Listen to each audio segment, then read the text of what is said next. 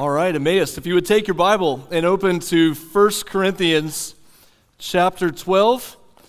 Hopefully, over the next few weeks, next few months, your Bible will just automatically open to 1 Corinthians because many of you are going to spend time there in your Sunday school classes. We're going to spend time there on Sunday mornings in our worship gatherings, and so we're going to understand more of what it means that God has created us and saved us for one another. That by the power of His Spirit, He brings our lives together to do exactly what Amanda read earlier, that we're not looking out for our own interest, but for the interest of others. And so we're going to go on this journey through the book of 1 Corinthians. Kids, I know that you guys are pumped for Elevate to start next week with your children's church time. That's going to start next week. You get back into the process of Elevate. Parents, grandparents, I know you guys know my heart on this, but if you need to step out in the lobby, it's no distraction to me. You've got that option. Also, kids, hang tight because I have a book that we're going to read together here in a few minutes that I think you'll really like. Students, adults, those of you who have an email address on file with us at Emmaus, hopefully you've been receiving our daily one another devotion via email. If you've missed some days and you'd like to catch up, it's available on our website there at emmausokc.org. If you have not been receiving that email, or you're a guest of ours this morning, even if you're not sure that you would come back to Emmaus, you don't know, but if you would like to receive that daily devotion, if you would take that Connect card in the seat back in front of you, just put your name and email address on there. We'll get you put into the system to begin to receive those devotions in your email every day. I appreciate those of you that told me that that's been meaningful to you. It's been a good process for us as a church. This first week, all we did was take one passage from each of the four Gospels that I felt was foundational for us to understand one another. Then on Friday, we read 1 Corinthians 12, 1 through 3, which is the sermon text this morning. Then this week, we'll just continue to gain momentum with that. So we'd love for you to receive those devotions. And I want to say something that just from my heart speaking to you as friend and pastor. Friday and Saturday, the last couple of days, our staff met together for a little staff retreat time, and I am overwhelmingly excited to be a part of Emmaus Baptist Church. I know at the beginning of a year, you're supposed to stand up and say, man, I'm excited about this year.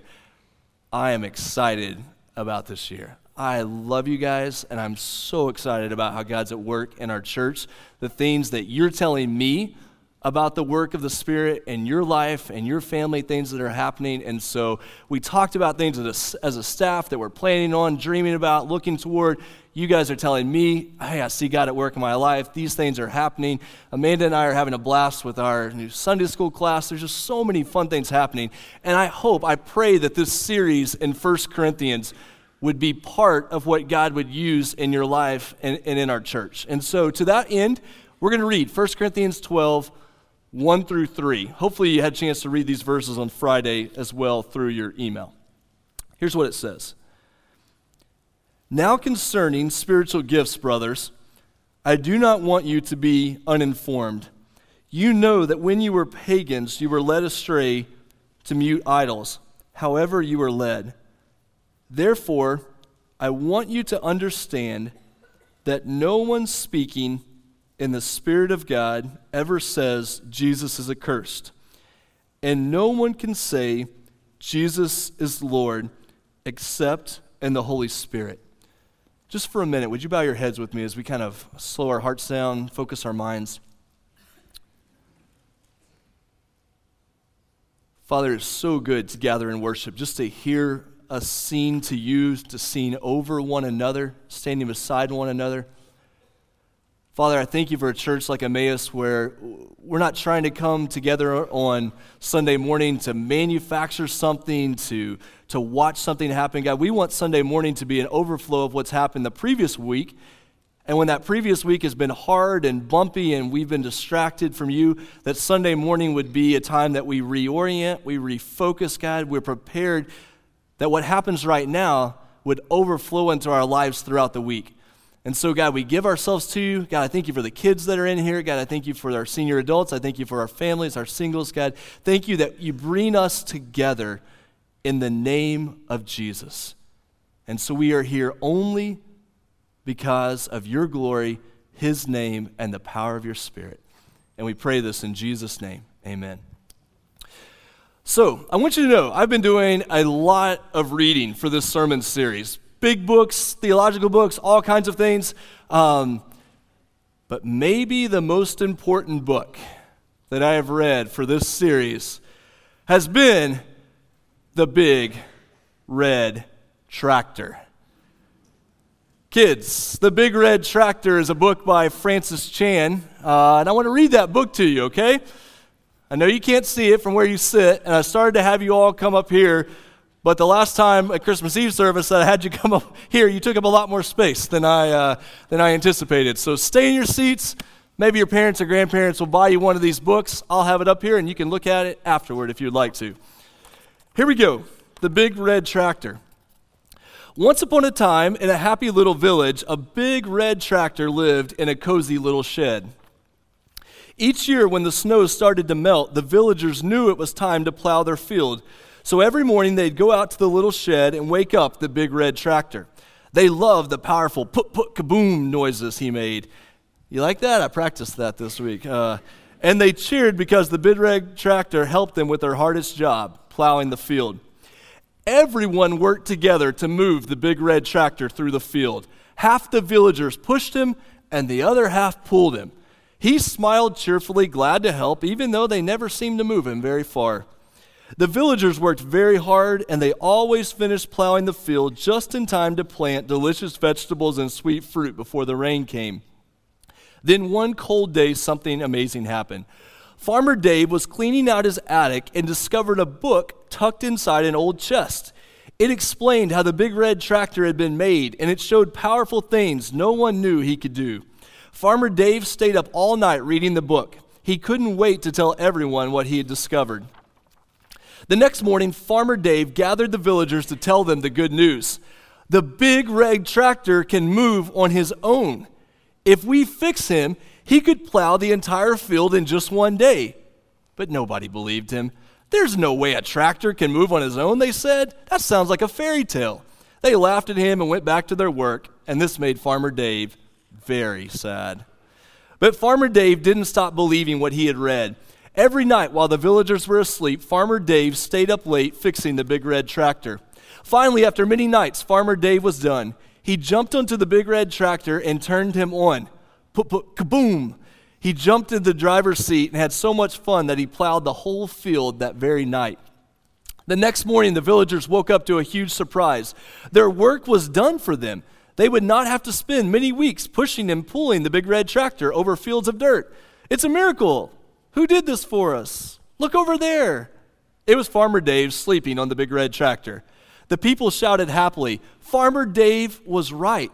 The tractor book is true. That year, the villagers plowed and harvested many fields. They had so much extra food, they were able to share it with people in other villages who needed it. When they visited other villages, Farmer Dave and the big red tractor always took the book with them so they could teach others the wonderful news they had learned. The little village kept sharing, and the villagers became known as the most generous people in the world. The Bible tells us that if we try to do things on our own, we won't accomplish much.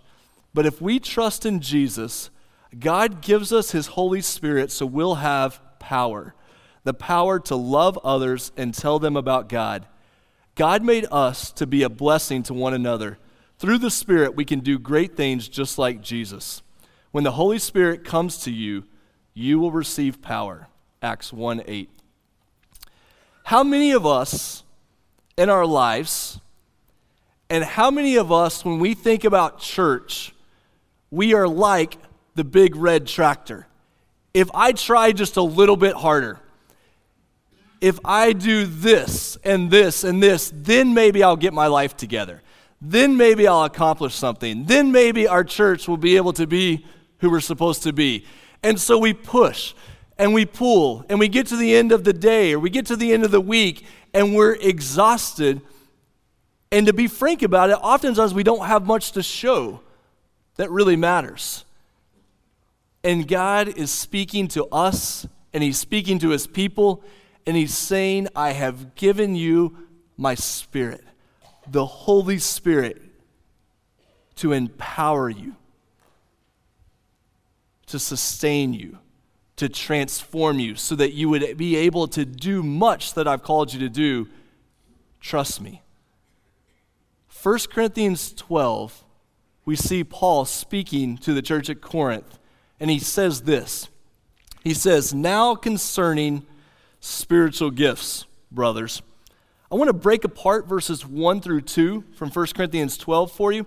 If you're helped by sermon notes, if you flip that bulletin over, there's some notes that you can look at, just kind of a very general framework, and you can add in anything else that would be helpful for you. But just a couple of things that might be helpful. Paul starts chapter 12, and he says, now concerning. Now, that's not a random phrase in 1 Corinthians. The phrase now concerning shows up several places in the book. It shows up in chapter 8. It shows up in chapter 16. It's going to show up in chapter 12, obviously, right here. Paul uses now concerning as a phrase to introduce the fact that he is answering questions that the church at Corinth had asked him. So Paul had established this church. You can read about it in Acts chapter 18 in your Bible. Paul had helped start this church at Corinth. They start to run into some problems, and so they write Paul and say, Paul, we need your help. We're addressing some of these issues. And so in the letter to Corinth, Paul addresses several of these issues that they face about marriage and idols and money and spiritual gifts, all these things they're running into. So that's what now concerning is doing at the beginning of the verse there. It says, now concerning spiritual gifts, or at least that's what it says in the translation I'm reading from. Most translations will say spiritual things or spiritual gifts there. In the original, kind of the way that the Bible is given to us in Greek, it's just the word spiritual there as an adjective. So it's saying Paul is going to speak to them about spiritual things. We don't know if he's talking about spiritual people, spiritual gifts, spiritual controversies. He just says, I'm going to speak to you about spiritual things. Now, we learn later that he's talking a lot about spiritual gifts. We're going to get into that as a church over the next few weeks. If you don't know what your spiritual gift is in Christ, we're going to help you walk through that process over the next few weeks of understanding that. But right here, he's not just talking about spiritual gifts. He's talking about what does it mean to be spiritual. Now, this is something that's really important. I'm very passionate about this for Emmaus. We live in a church culture, especially in the part of Oklahoma where we live, that there's a lot of confusion about what it means to be spiritual. If we went around this room and we said, do you consider yourself a spiritual person? Many of you would say, no, I'm not a spiritual person. And one of the reasons you would say that is you would say, I just don't match up to those other people. I just don't have it together the way they do. I've got 100 problems during the week. Man, I'm trying my best with my family. I'm trying to show up here at church, but I'm just not a very spiritual person. Other people, they would say, yeah, I am very spiritual. And what they mean by that is I follow all the church rules, and I know all the church words, and I show up to church a whole lot, and my family was really religious growing up, and so I'm a spiritual person. There's a lot of confusion in the world about what it means to be spiritual. And here's the thing to understand.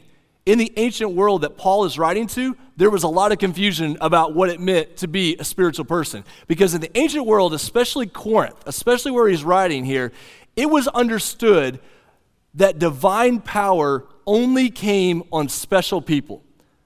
You've got to get this to get all the weeks that are coming up in this study. It was understood that divine power, they weren't thinking of the God of the Old Testament. They were just thinking about the mythology, all the gods in the universe, that idea. That divine power only came on special people. There's still a lot of people that feel that way. I could never have any divine power in my life. That's for those other people who really have it together. The incredible claim of the New Testament is that you who have trusted in Christ have the same spiritual power at work in your life as any other Christian has. That there's not a special category of super spiritual people and then everybody else trying to hold it together. That the Spirit of God is at work in your life. But there's so much confusion about what this looks like because Paul says here at the end of verse 1, he says, "Now concerning spiritual things, brothers, I don't want you to be uninformed." We live in a world where people are confused and uninformed about spiritual things. Why does that happen? The tradition you grew up in. You might have grown up in a religious tradition where you didn't hear very much about the Holy Spirit. Jesus was super important. You worship God. The Holy Spirit was that strange force that moved in those other churches where people clapped more and moved more than maybe your church did. And so you grew up in that particular tradition. Some people are uninformed about spiritual things because we live in a world where we're kind of turned off by superstitions. We're kind of turned off by things that look magical. We're very rational. You're in engineer mind.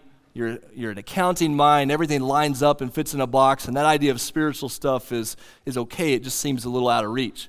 Or to flip it over, you're someone who thinks of spiritual things as emotion.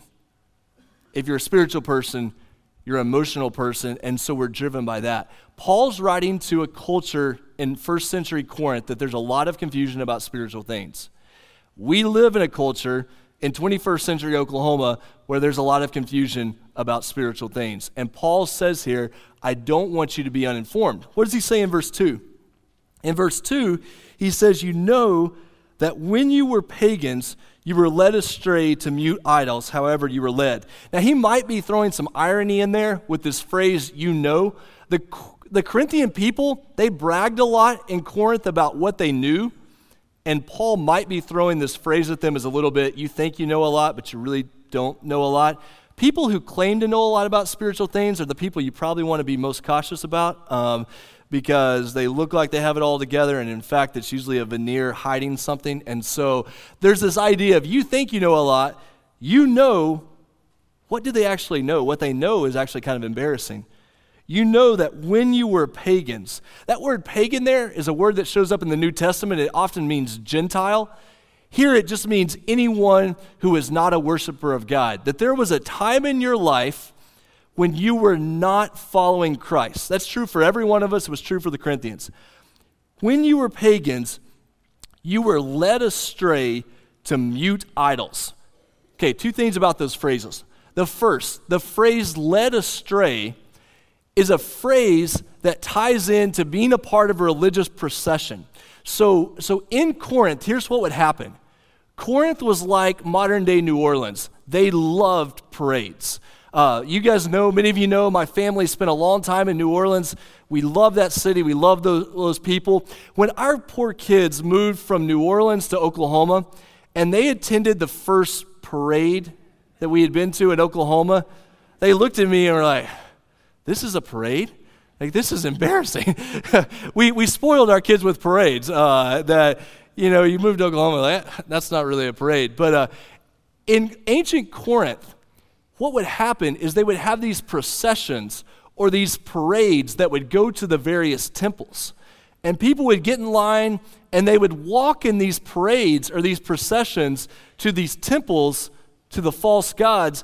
And people really didn't know where they were walking. It just looked like a fun parade, and so they would jump into the procession and be a part of the parade.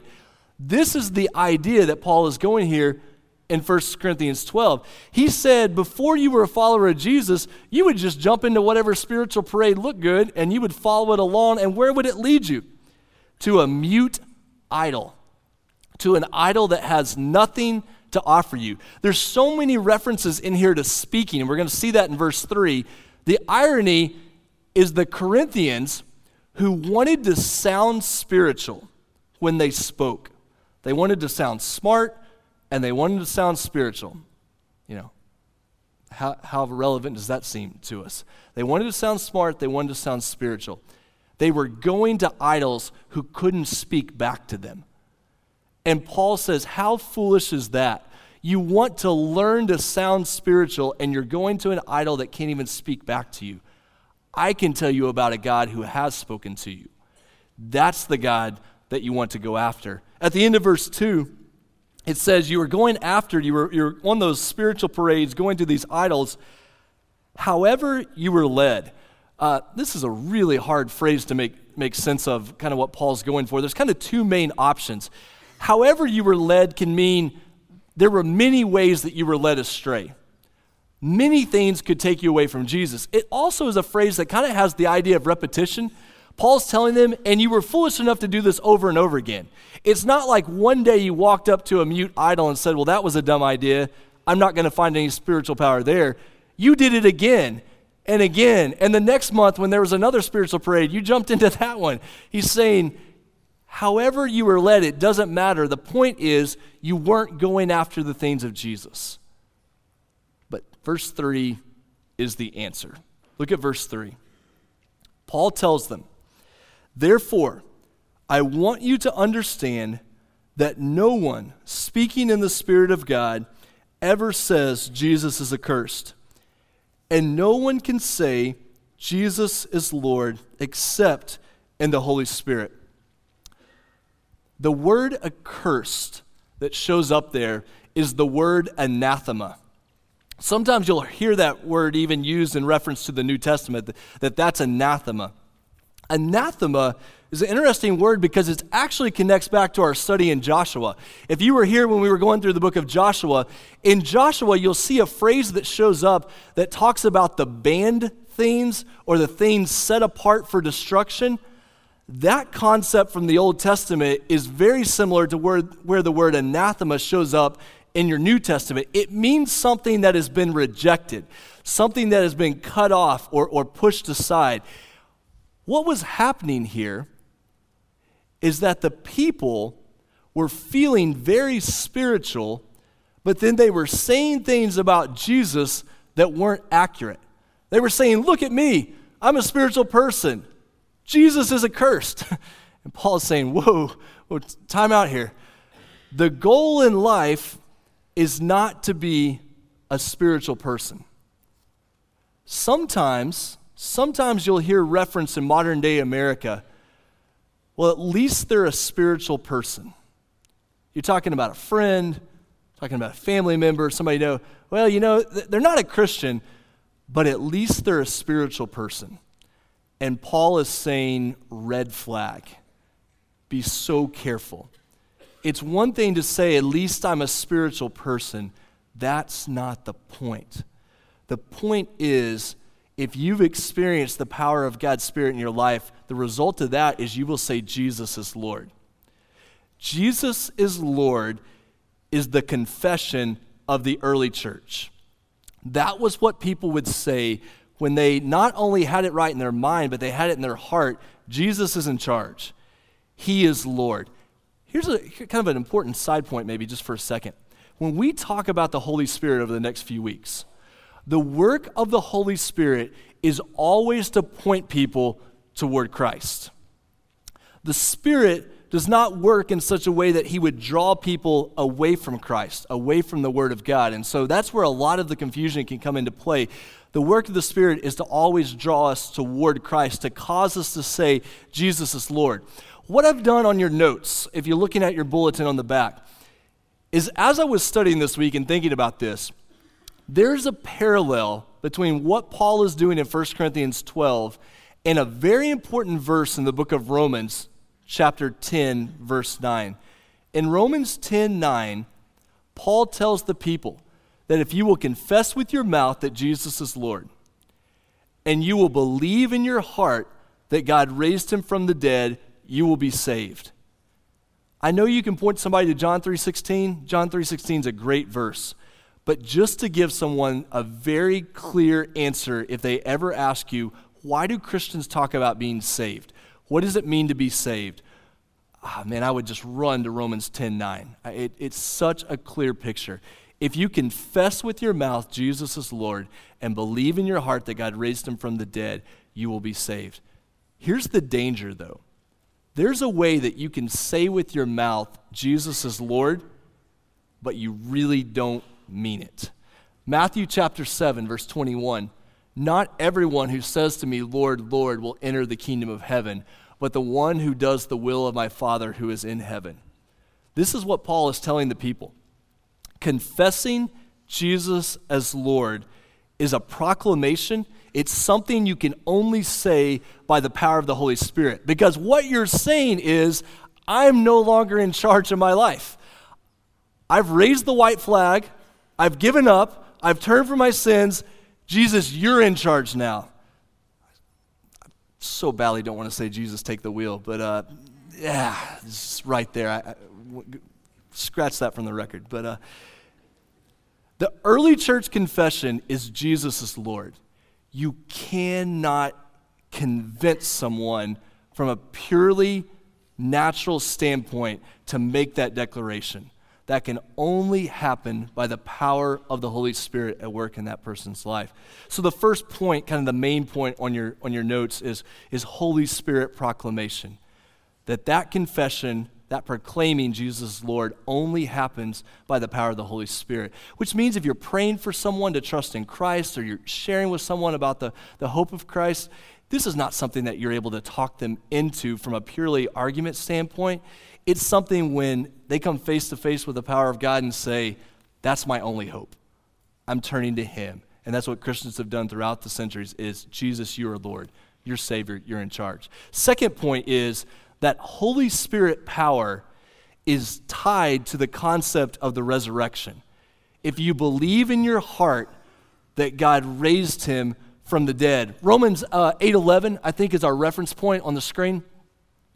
If the spirit of him who raised Jesus from the dead dwells in you, he who raised Christ Jesus from the dead will also give life to your mortal bodies through his Spirit who dwells in you. Here in just a few minutes, when we wrap up our service, we're going to sing a song that reflects this verse. Here's what I want you to see from this verse. Is when you confess Jesus as Lord, whether that happened when you were 5 years old at Vacation Bible School or that happened a couple of weeks ago as an older adult. Whenever you do that, the same Spirit that caused Jesus to come back to life is the same Spirit that wants to drive the big red tractor, that wants to do that work in your life that can only happen by his Spirit. What does Jesus' resurrection do for us?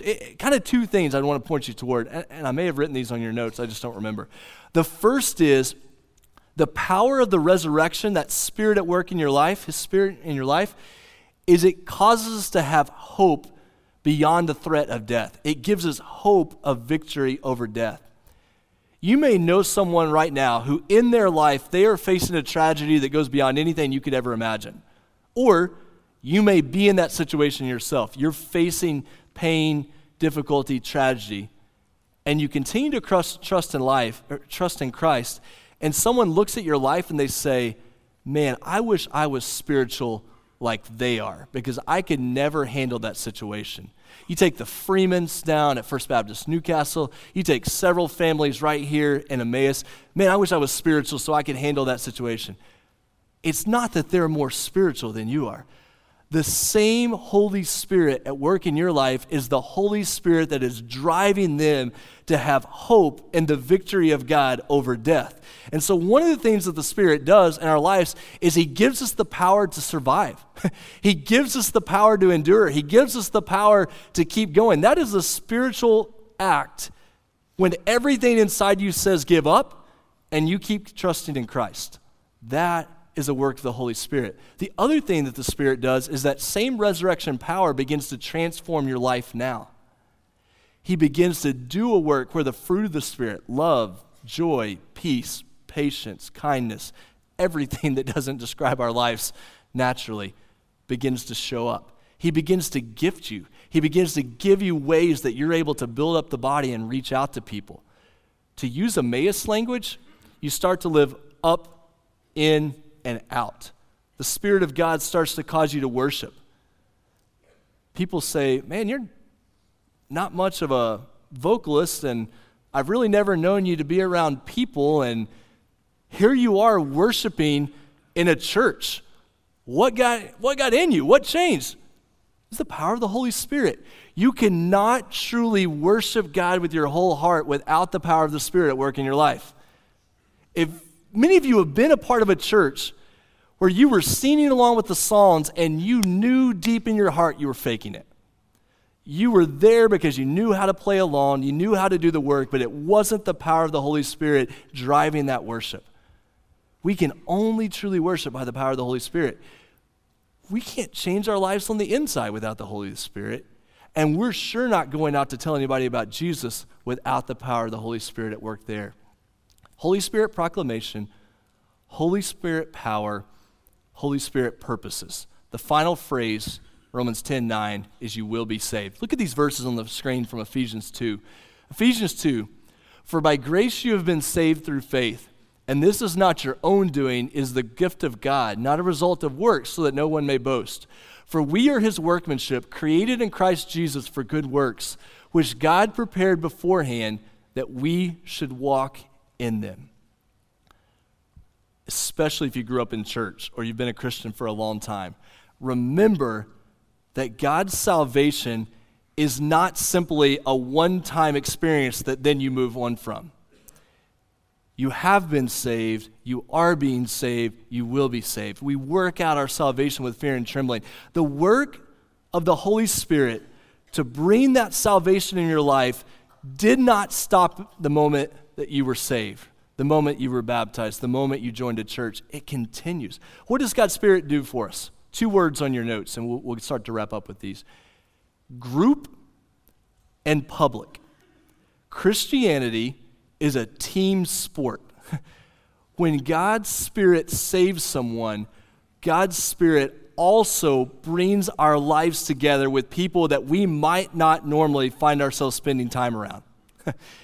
You look around a room like this and you say, hey, some people I could see myself having things in common with, and other people, not so much.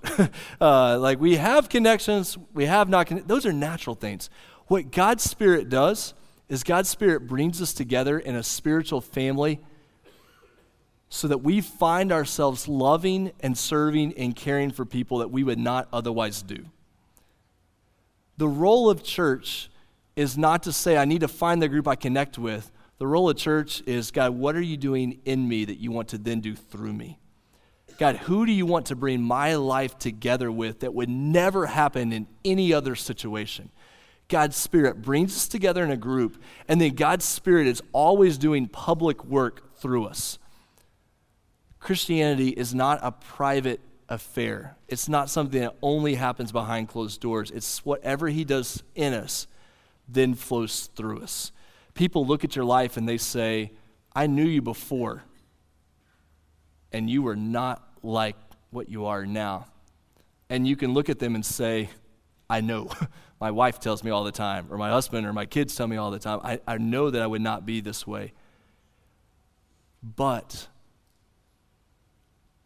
I've confessed that Jesus is Lord, so I'm no longer in charge of my life. I believe that Jesus rose from the dead, and that same power that can cause somebody to come back to life, that same power is doing this really strange work on the inside of me to make me into a new person that I wouldn't be otherwise. And I've experienced a salvation that's brought me together with other people, and now I'm living in a way not because I want to show off or be religious. This is just what God is doing in my life. At Emmaus, we talk about proclaiming and displaying Jesus. Proclaiming is what we do with our words. That can only happen by the power of God's Spirit. Displaying is what we do with our lives. That can only happen by the power of the Holy Spirit. I want to be a part of a church that proclaims and displays Jesus through the power of the Holy Spirit. And we're going to go on that journey together over the next several weeks, next several months. If you have never confessed Jesus as Lord, it starts there. If you're showing up at worship trying to fake it, it starts right now. If you know that your heart is not connected with other believers in the church, it starts now. God, do in me what only you can do. I'm going to pray for us. After I pray for us, we're going to sing a song about the power of the resurrection at work in our lives. During that song, if you need someone to pray with you, we want to be able to do that for you. during that song, if you need to confess Jesus as Lord for the first time, we want to be there with you as you do that. Whatever God's doing in your heart, respond to him as we have a chance to sing together in just a moment. Let me pray for us.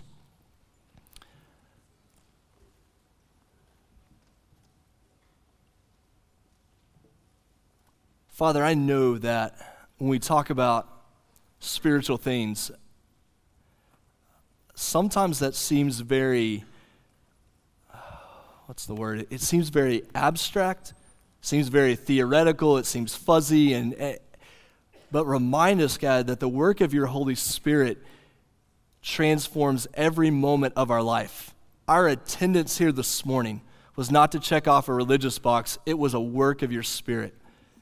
Our relationship with our families and friends as we go from this place and we go to lunch and we prepare for work tomorrow, that is a work of your Holy Spirit.